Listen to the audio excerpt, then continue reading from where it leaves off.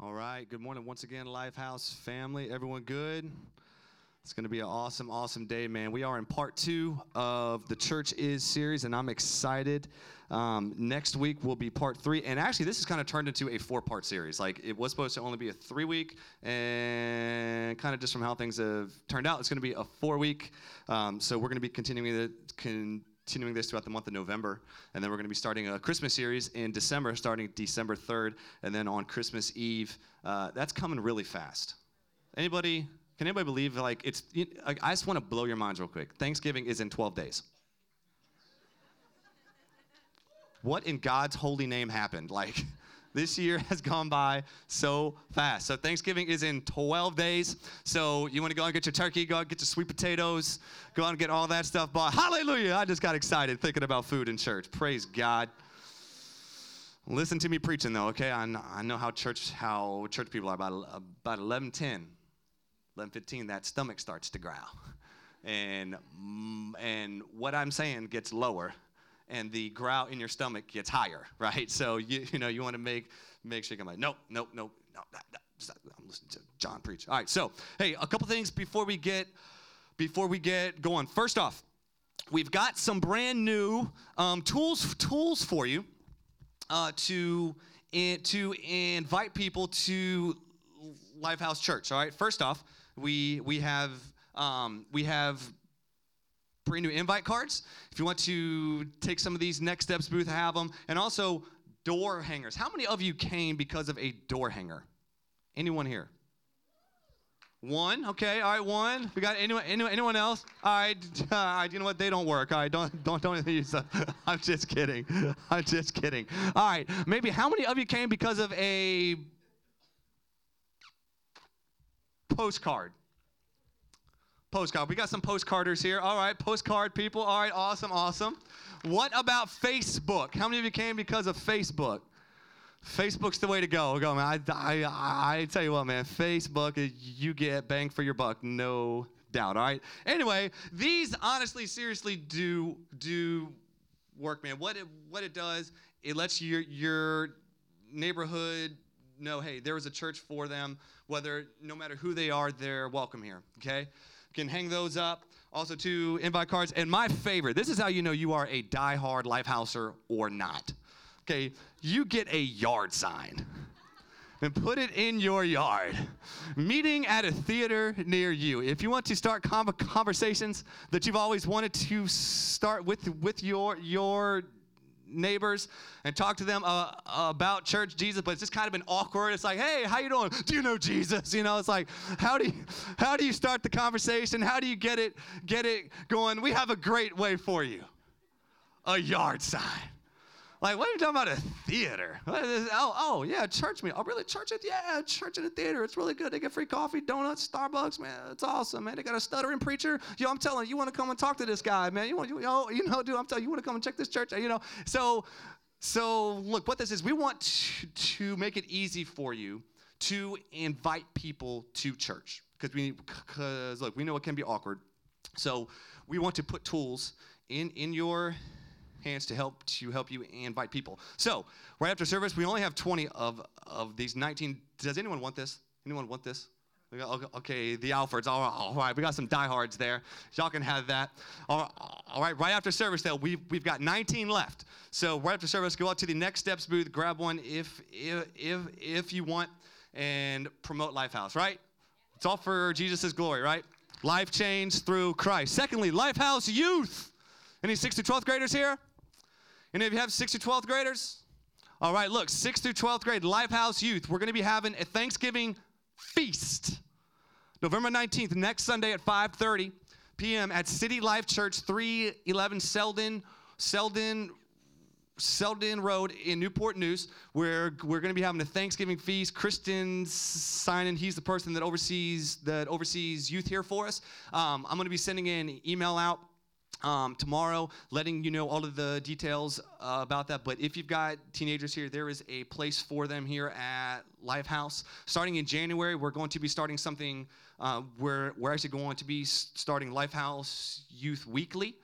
Where we're going to be doing either Thursday nights, Wednesdays. I'm not 100% sure what Christian has in mind for what he's going to be doing. I should probably ask him about that, huh? What he's going to be doing for our 6th to 12th graders, it's going to be awesome, and that's going to be starting in the brand new year, which is like coming up very, very quickly. All right? So if you are 6th to 12th grade, get plugged in there. All right.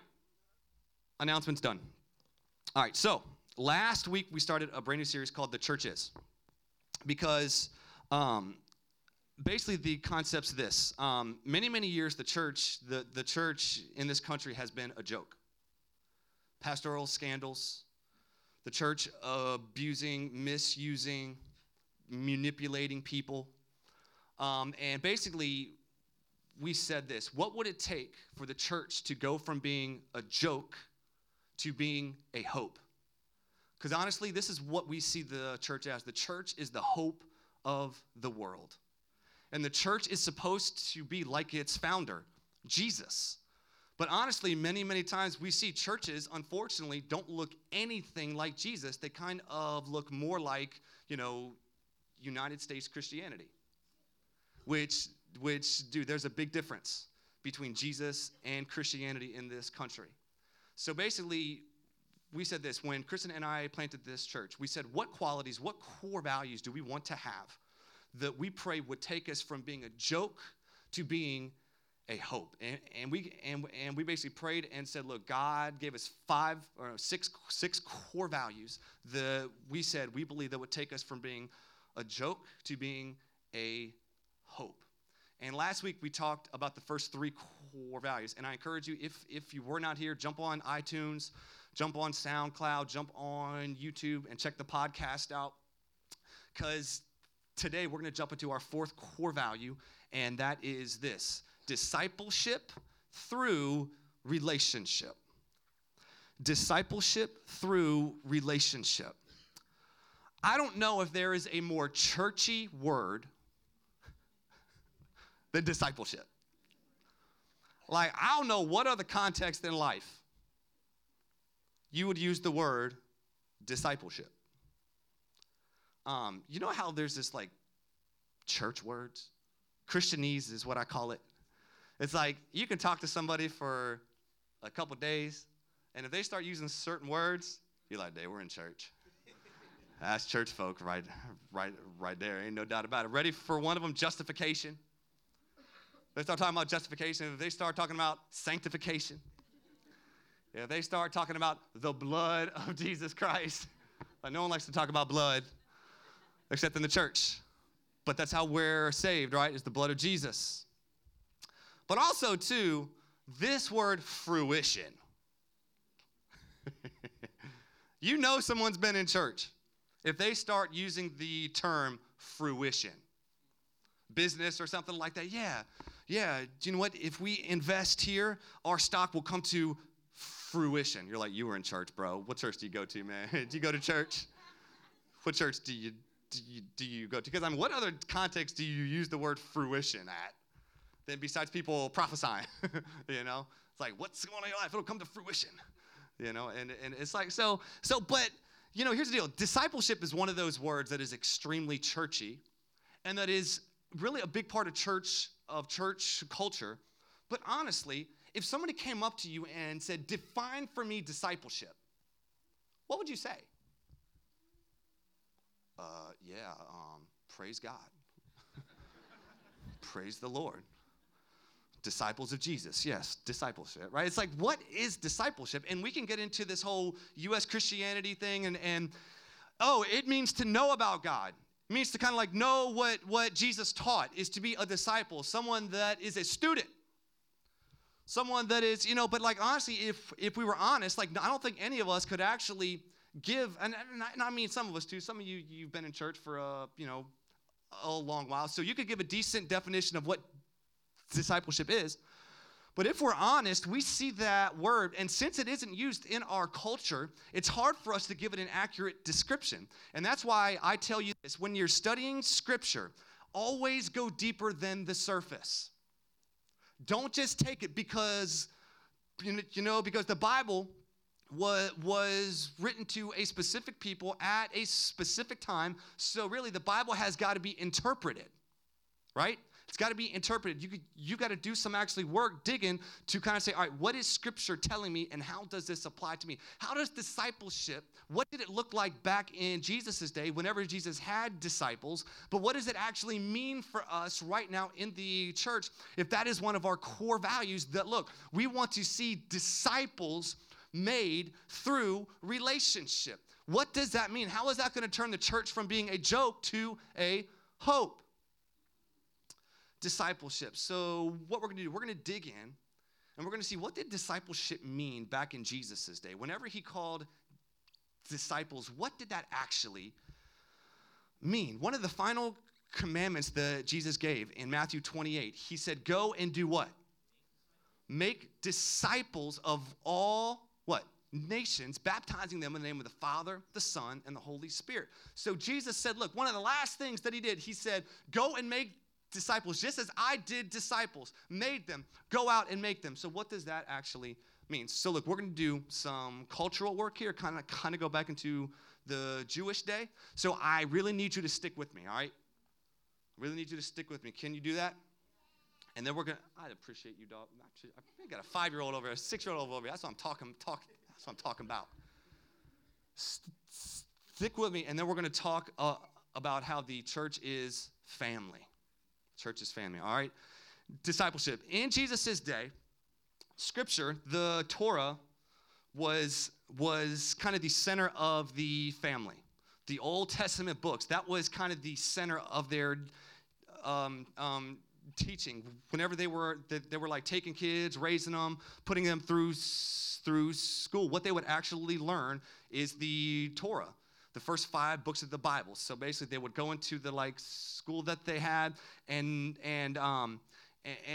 basically that's what was used for them to learn how to write, learn, talk, all of this stuff, and they would actually memorize large portions of the Old Testament Scripture. And this went up until they were about 10 years old, 11 years old. Up to that point, after that, most kids, guys and girls, would then go into the family trade.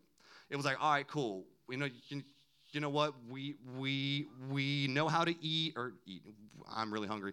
We know how to talk, write, all of that stuff. Now though, you know what? At this point, you're either going to go into your family trade and kind of go into farming, olive branches, wine, whatever the family trade was, or you're going to kind of go into basically high school, middle school, kind of a second tier level, where then you go from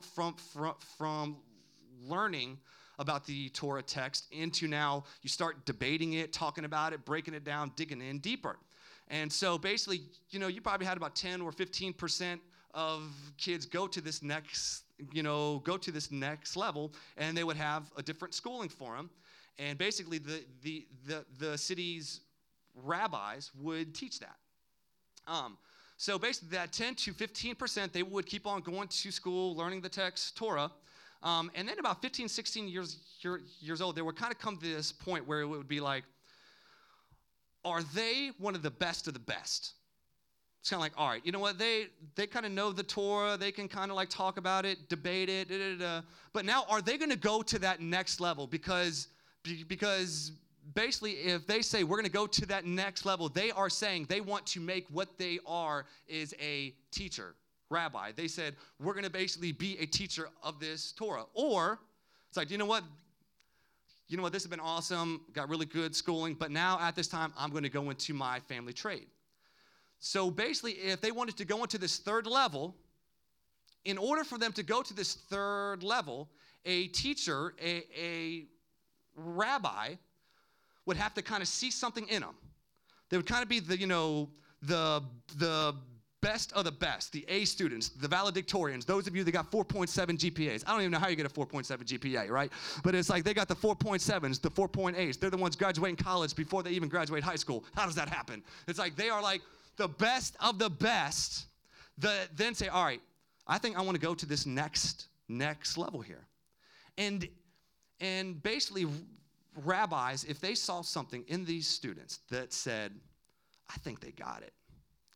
I think they've got what it takes to not just know what I know, but to be like me.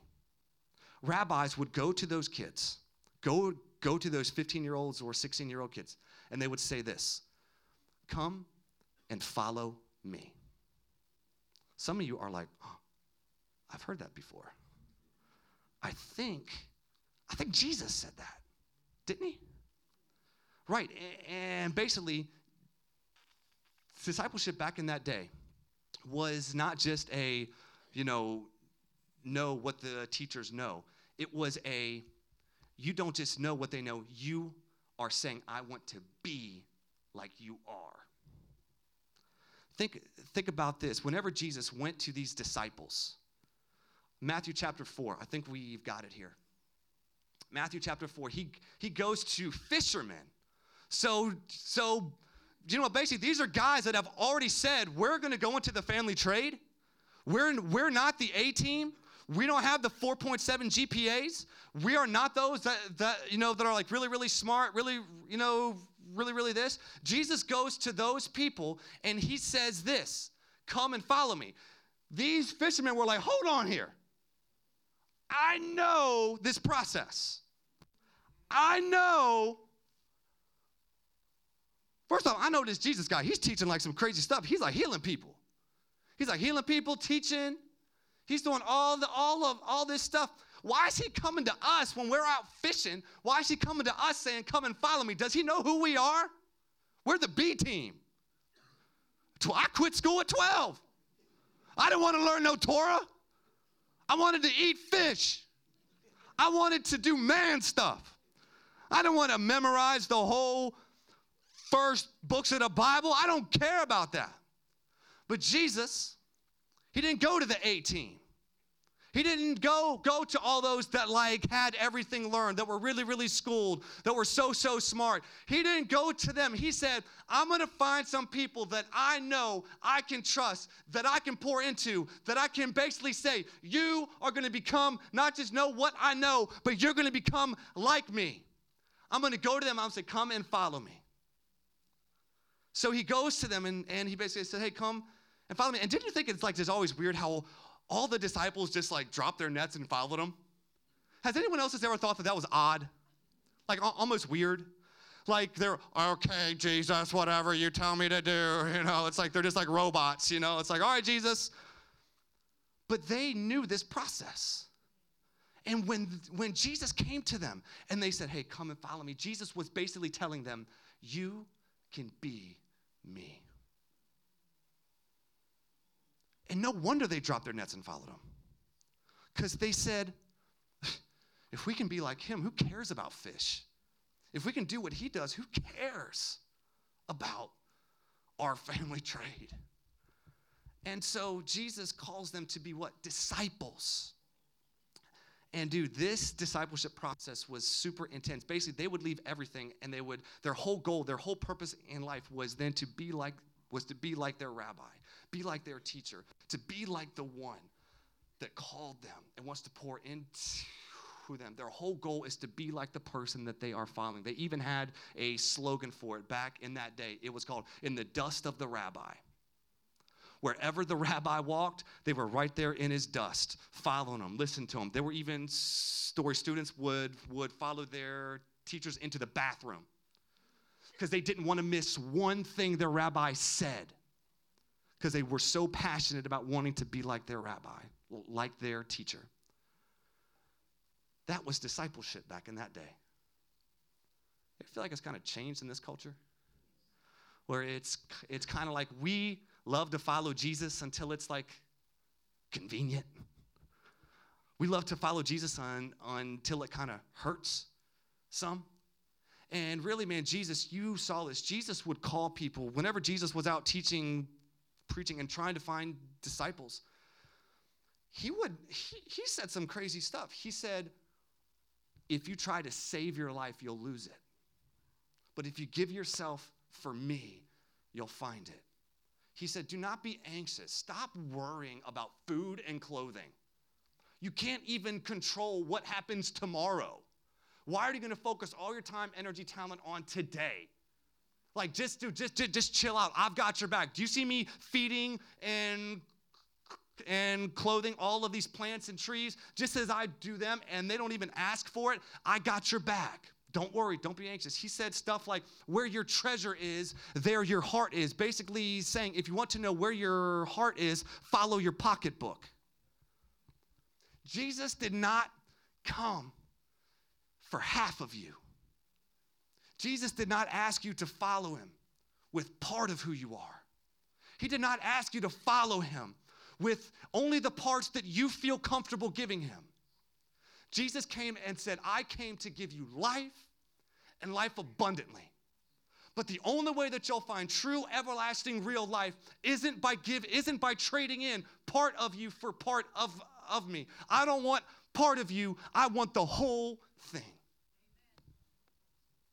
And Jesus came and he called these people to kind of a trade, saying, I'm coming to build a new kingdom, one that isn't built on power, one that isn't built on wealth, one that isn't built on people serving you, one that isn't built on unforgiveness, one that isn't built on exercising power to get what you want. I'm going to come and I'm going to live and show you what a true living kingdom looks like by the way that I live my life. And in Scripture, we see Jesus doing exactly that, saying, I'm showing you what God is like and who God is. Jesus in Scripture, in case you forgot, is God in the form of a human being. Everything he says is from God. Everything he does in every situation is what God is and what God would do. That's why I want to encourage you, read the Gospels. Because whenever you read about Jesus, you are not reading about some good teacher. You are not reading about some good spiritual teacher. You are hearing and seeing and reading about God in the form of a human being. So Jesus, he comes and basically he makes these crazy statements, and people want to kind of hold on to things. But here's the deal. Discipleship is basically you saying, I want Jesus more than anybody and everything. It's basically saying, I'm going to trade what I think is good, what I think is right, what I feel as being the right things. I'm going to lay them down, and I'm going to put my trust and hope in Jesus. And saying, Jesus, I'll follow you wherever you go, to whatever you call me to. And here's the deal. Jesus submitted himself to Scripture. You can't love Jesus and not love the Bible. Some people love Jesus but don't like the Bible. You can't do that. Jesus himself submitted himself to Scripture. Think about it. Whenever Jesus was being tempted, he didn't say something that he just made up. Do you know what he quoted? Old Testament Scripture. His strength and his power came from the Word of God. Jesus didn't submit to what he felt was right. He submitted himself to what was written down as being God's Word.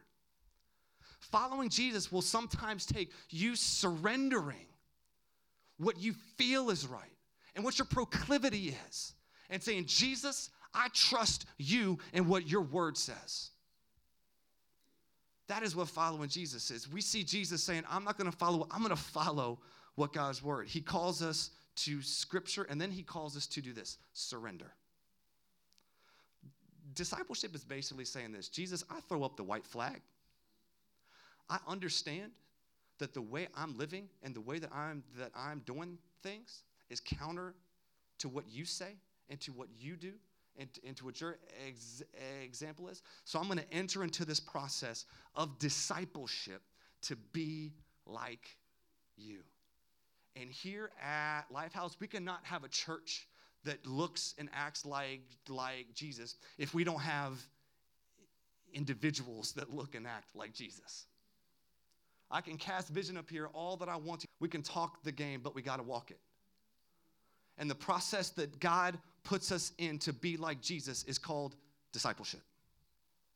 And we believe here at Lifehouse that it is discipleship in the context of what? Relationship. Why? That's how Jesus did it. He called 12 people and said, follow me. And you're going to follow me, and you're going to be like me. And do you know who Jesus called? Like, Jesus called the biggest array of, you talk about a ragtag group of people. He called fishermen, which, Peter, he probably cursed like a sailor. He was probably that guy. And just imagine Peter. I kind of see him as almost like a pirate. Beard, teeth missing. Arr, it's like, he was like a rough and tough, like a rough and tough, sea guy. Andrew, his brother, was probably the same way. And then you got Matthew, who's a tax collector, he went around and beat people up and took their money. They're like, for the government. He was like the IRS mixed with MMA. So he could go out as the IRS, ground and pound people and take their money, and there was no law set up for them to do anything. He was the law. He made it up as he went. He could take percentages, whatever he wanted. Did not matter. Jesus came to him and said, follow me. He threw his tax stuff on the ground and said, let's do it. But then Jesus called Simon the Zealot. Which Simon the Zealot, do you know what he was zealotness of? The government. His whole life was set up to hate the government. He hated the Roman Empire so much. His zealots, what they did is they basically said, how can we destroy the Roman government without getting murdered? Without getting crucified. So you've got this ragtag group of people, fishermen. You got a person that worked for the government. You got a person that hates the government. And then it's like Jesus calls these people and he's like, hey, follow me. I'm going to turn all y'all into me. Just imagine the talks that the Bible doesn't record.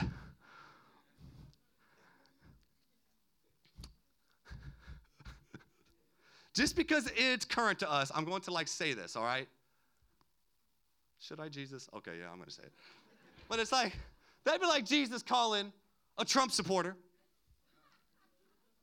and then Obama supporter, and someone that hates the government. And they're passionate about they're so passionate for it.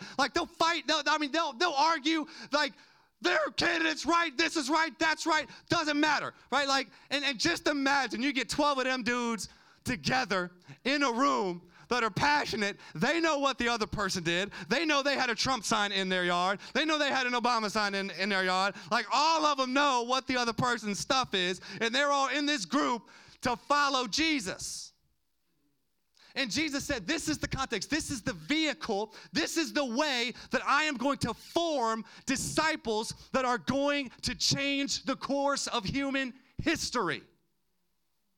And we're a direct result of that.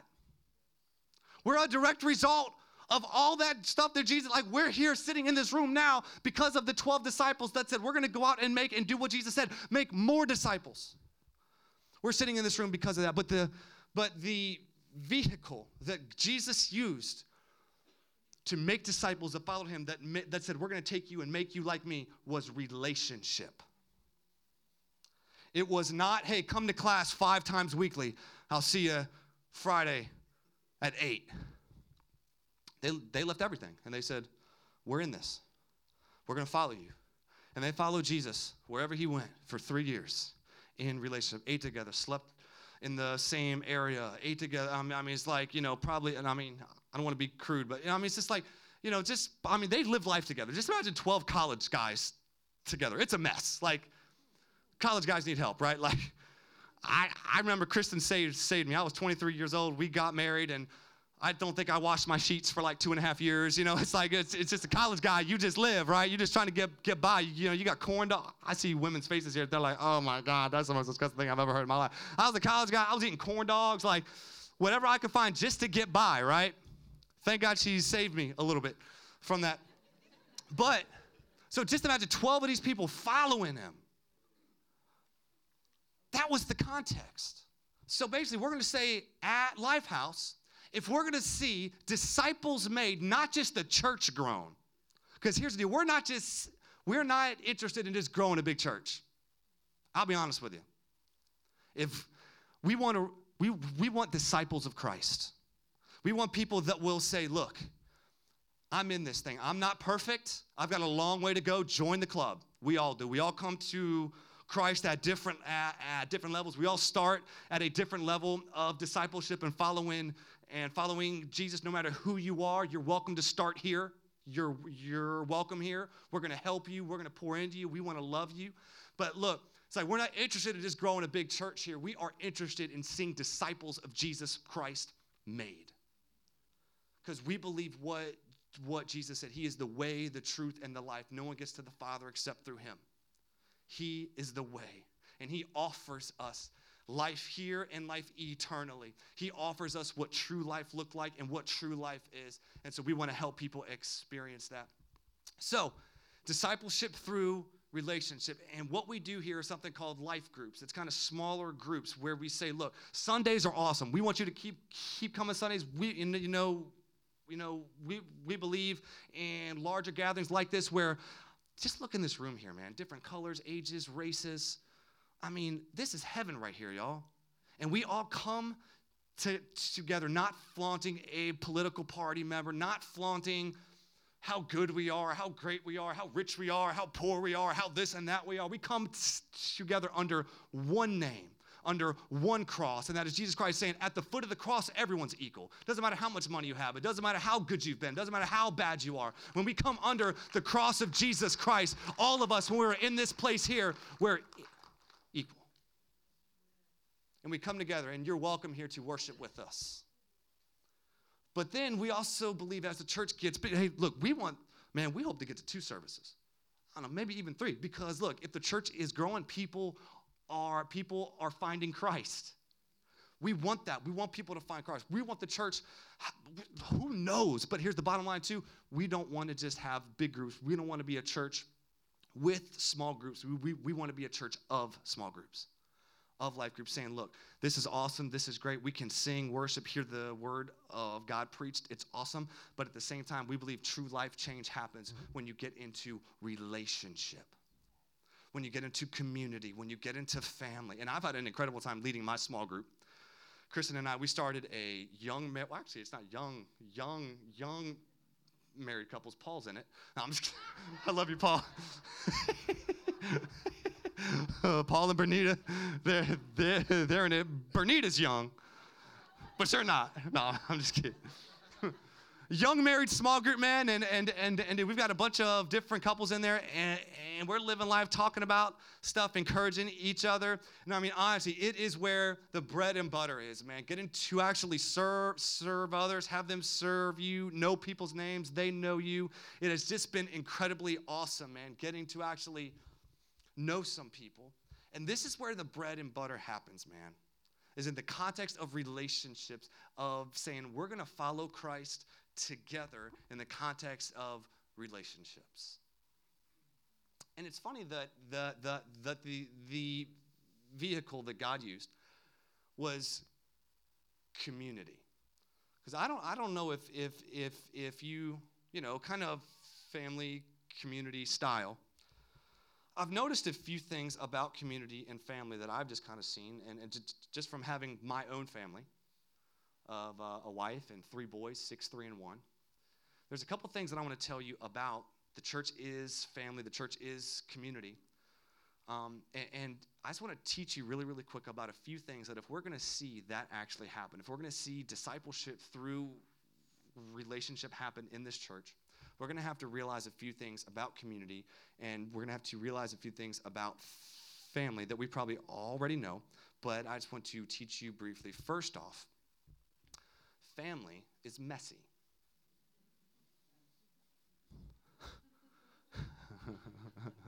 Yeah, family is messy.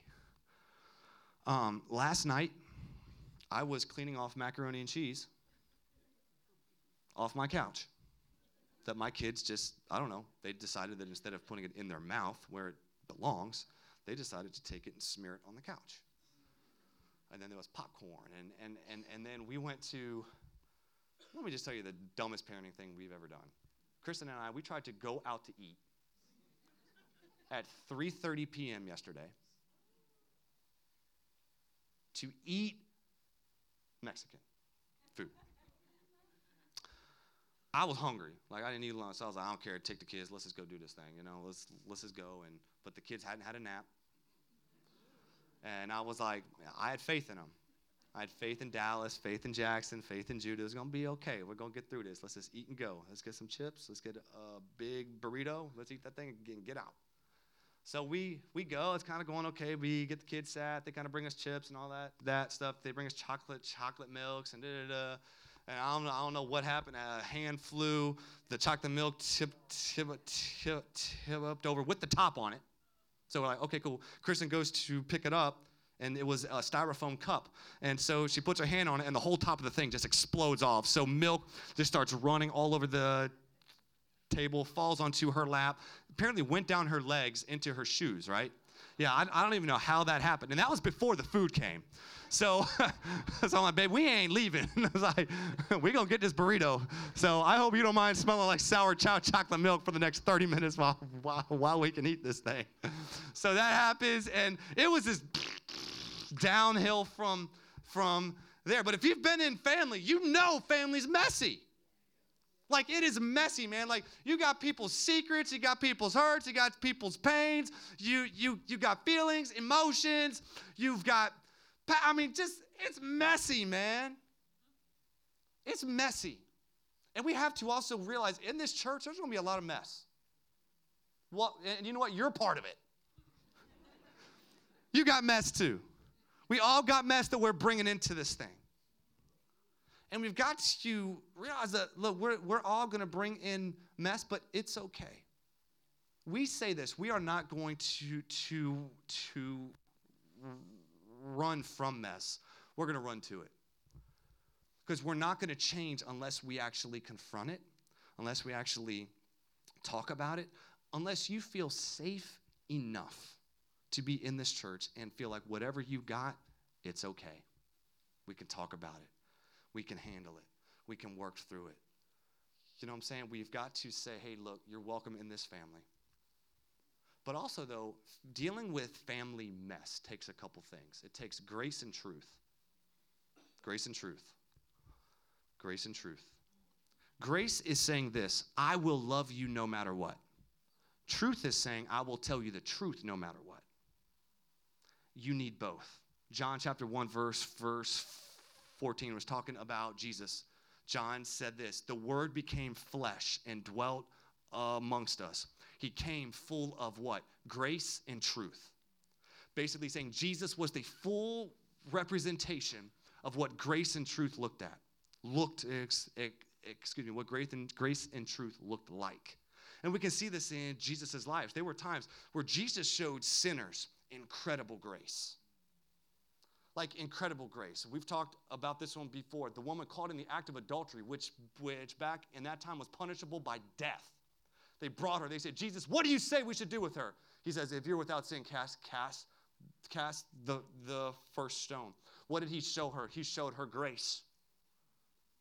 But whenever people that thought they knew what they were doing, the Pharisees came on the scene, what did he show them? A whole lot of truth. Yeah, you guys think you're so good, and you go and make a convert, and when you make them a convert, you make them twice the son of hell that you are. Hello, my name's Jesus. It's like, Jesus said that. Like but he was speaking truth. Jesus was full of grace, and Jesus was full of truth. And you cannot have a church full of just grace, because then anything goes. But you cannot have you cannot have a church or family just full of truth, because you wound people. Have you ever been in churches like all they do is just beat you down? I mean, just beat the snot out of you. You're not good enough. You're terrible. You'll never do anything right. Who are you only giving that much money? Oh, I can't believe you're doing that. And they just beat the snot out of you. And you're like, Okay. And really what we think is that is what changes us. Fear will only bring short-term change. What brings long-term change is love. Grace and truth. Grace and truth. Grace says, I'll love you no matter what. And we tell you in this place, we'll love you no matter what. But at the same time, we're going to be a church that says truth is important. And we believe truth is so important that we will love you and tell you the truth no matter what. Look at the churches in the daggone New Testament that Paul founded. You talk about mess. Communion time. Paul was confronting this church saying, during communion, you get drunk. Literally.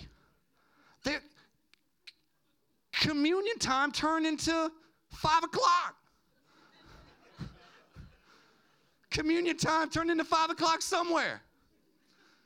They had this thing like, yeah, we're going to get together. We're going to talk about the Lord tonight. Woo! He was like, you can't do that. The purpose of communion isn't for you to get smashed. It's not for you to eat all the bread and eat all the food and have a feast. The purpose of communion is for you to reflect on the broken body and shed blood of Jesus. He had to confront some mess. Well, these people didn't know what they were doing. He just planted a church and left and said, hey, you're going to lead it. Okay, good. All right, great.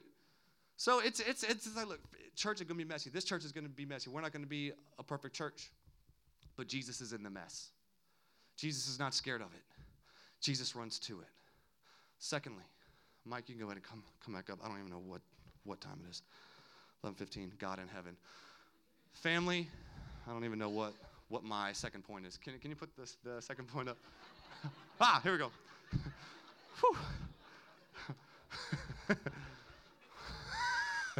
Family has roles. Family has roles. A good family has roles, right? Mother, father, son, daughter, blah, blah, blah. In the church, there are roles that each family member plays. We're going to read this scripture really, really quick. Lacey, can you put it up? This is in 1 Corinthians 12. It says, just as a body, though one has many parts, but all of its many parts form one body. And so it is with Christ. For we all were baptized by one Spirit so as to form one body. Whether Jews or Gentiles, slave or free, we were all given one Spirit to drink. Even so, the body is not made of one part, but of many. Next. But God has put the body together, giving greater honor to the parts that lacked, so that there should be no division in the body, but that its parts should have equal concern for each other. If one part suffers, every part suffers with it. If one part is honored, every part's honored with it. Now you are the body of Christ, and each one of you is a part of it. I love this because basically what this is saying, no part of the family is a waste. No part of God's body does not matter.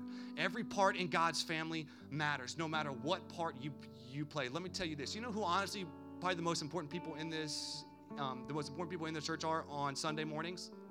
Let me tell you who it's not. Me.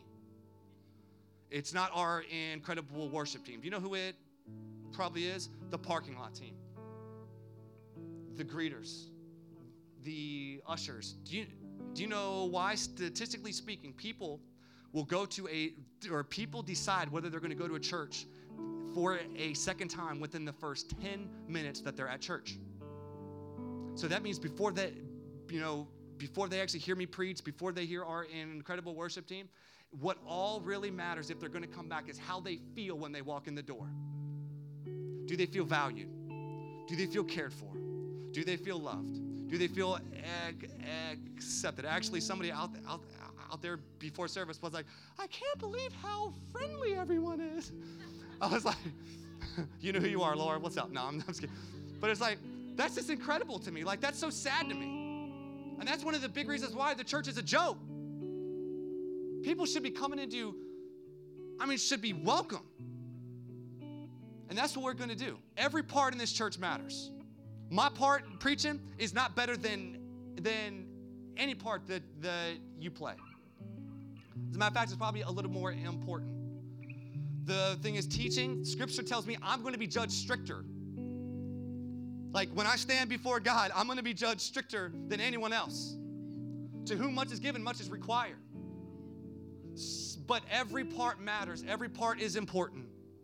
And in God's body, we honor the parts that seem like they shouldn't be honored. Is there one more scripture? Okay. Oh, there's no more scriptures in that one? No? Okay. Nope. That's not it. Anyway, all right, moving on. The third part's this. Family is built on and destroyed by trust. And accountability, it should have said. Basically saying this, as the people of God, as the church, as family, we got to trust that each other wants the best for each other. That people are going to say, I want you to be like Christ more than you even want to be like him. And we love each other, and we encourage each other, and we challenge each other, and we love each other. Galatians says Galatians 6, verse 1 through 4. It says, brothers and sisters, if someone is caught in a sin, you who live by the Spirit should restore that person gently. But watch yourselves, or you also may be tempted. Carry each other's burdens. And in this way, you will fulfill the law of Christ. If anyone thinks they are something when they are not, they deceive themselves. Each one should test their own actions. Then they can take pride in themselves alone without comparing themselves to someone else. For each one should carry their own load. You got your own load, but sometimes you're going to have burdens. There's a difference, load and burden. Everyone's got a particular load that God's called them to. But there's going to be times in life where you're going to have burdens. You're going to have family die. You're going to have babies. You're going to have job is going to go out on. You're going to have a bunch of different things going on. And you know what? As this church, we're going to carry your burdens. But we need you to carry your load. Do you see that? You got to carry your load, whatever your load is, whatever God's called you to do. There is a unique load. And typically churches, people want other people to carry their load. We're called to carry burdens, not your load. Right? And we want to carry your burdens. We want to help you. We want to be there for you. But at the same time, we're going to challenge you to carry the load that God has given you because it's in you. Jesus called you. He chose you. He said, come and follow me. Why? Because he said, you can be like me. If you know Christ, if you've accepted Christ, you should be without a shadow of a doubt knowing Jesus chose me, he's for me, and he will give me the strength that I need to carry out the calling that I have. But your first calling isn't to something, it's to somebody. And the way that you get that call to that person is through what? Discipleship. Through what? Relationship. The whole point of this whole church isn't to have a big church. It's to raise up people who love Jesus and follow Jesus wherever Jesus goes so we can impact this whole city, this whole 757 for Jesus. It's all about him. It's all for him. It's for his purpose. We want to help people experience life change through Christ. Would you stand up with me? This series here has been extremely vision-driven. If it's your first time here, thank you for coming. And man, this is what we're doing. We're basically saying this is who our church is going to be. This is who our church is going to be. We're going to be a church that raises up disciples that follow Jesus. And we're going to do it in the context of relationships, just how Jesus did it. We're going to follow his model. Just with every head bowed, every eye closed. You might be here today. You've heard us talk about Jesus a whole lot. And possibly today we had, 5 to 7 people last week say this, of just saying, this Jesus guy that you're talking about, I want to follow him. I want to follow him.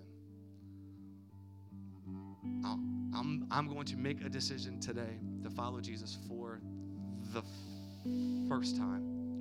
So just, man, really, really quick, with every head bowed, every eye closed, maybe you would say, John, I've never accepted Jesus. I've never had a moment, a step over the line moment and kind of say, I want to follow Christ. Today, you can do that. With every head bowed, every eye closed, I'm going to simply count to 3. If that is you, all I want you to do is take your right hand, put it up, and you can put it right back down. I just want to know who you are so I can pray for you. Okay, if you want to receive Christ today for the first time, when I say 3, take your right hand, put it up, and put it right back down. Ready?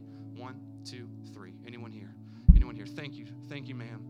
Thank you, ma'am. Thank you, ma'am. Thank you, ma'am. Thank you, sir. Anyone else? Anyone else? Anyone else? Anyone else? Lifehouse fam, whether you put up your hand or whether you didn't, we're going to pray. And basically, everyone here, I want you to repeat this prayer after me and join in with all of those that are saying this prayer today for the first time. Let's pray. Jesus, I give you my life. I say today, I will follow you wherever that leads. Thank you for dying on the cross in my place and for my sins to bring me to you. I surrender myself. I surrender my heart to you, to your best, to your purpose. Jesus, thank you. In Jesus' name. And everyone said, amen and amen. Can we just please give it up really quick for all those that said that prayer today for the very first time?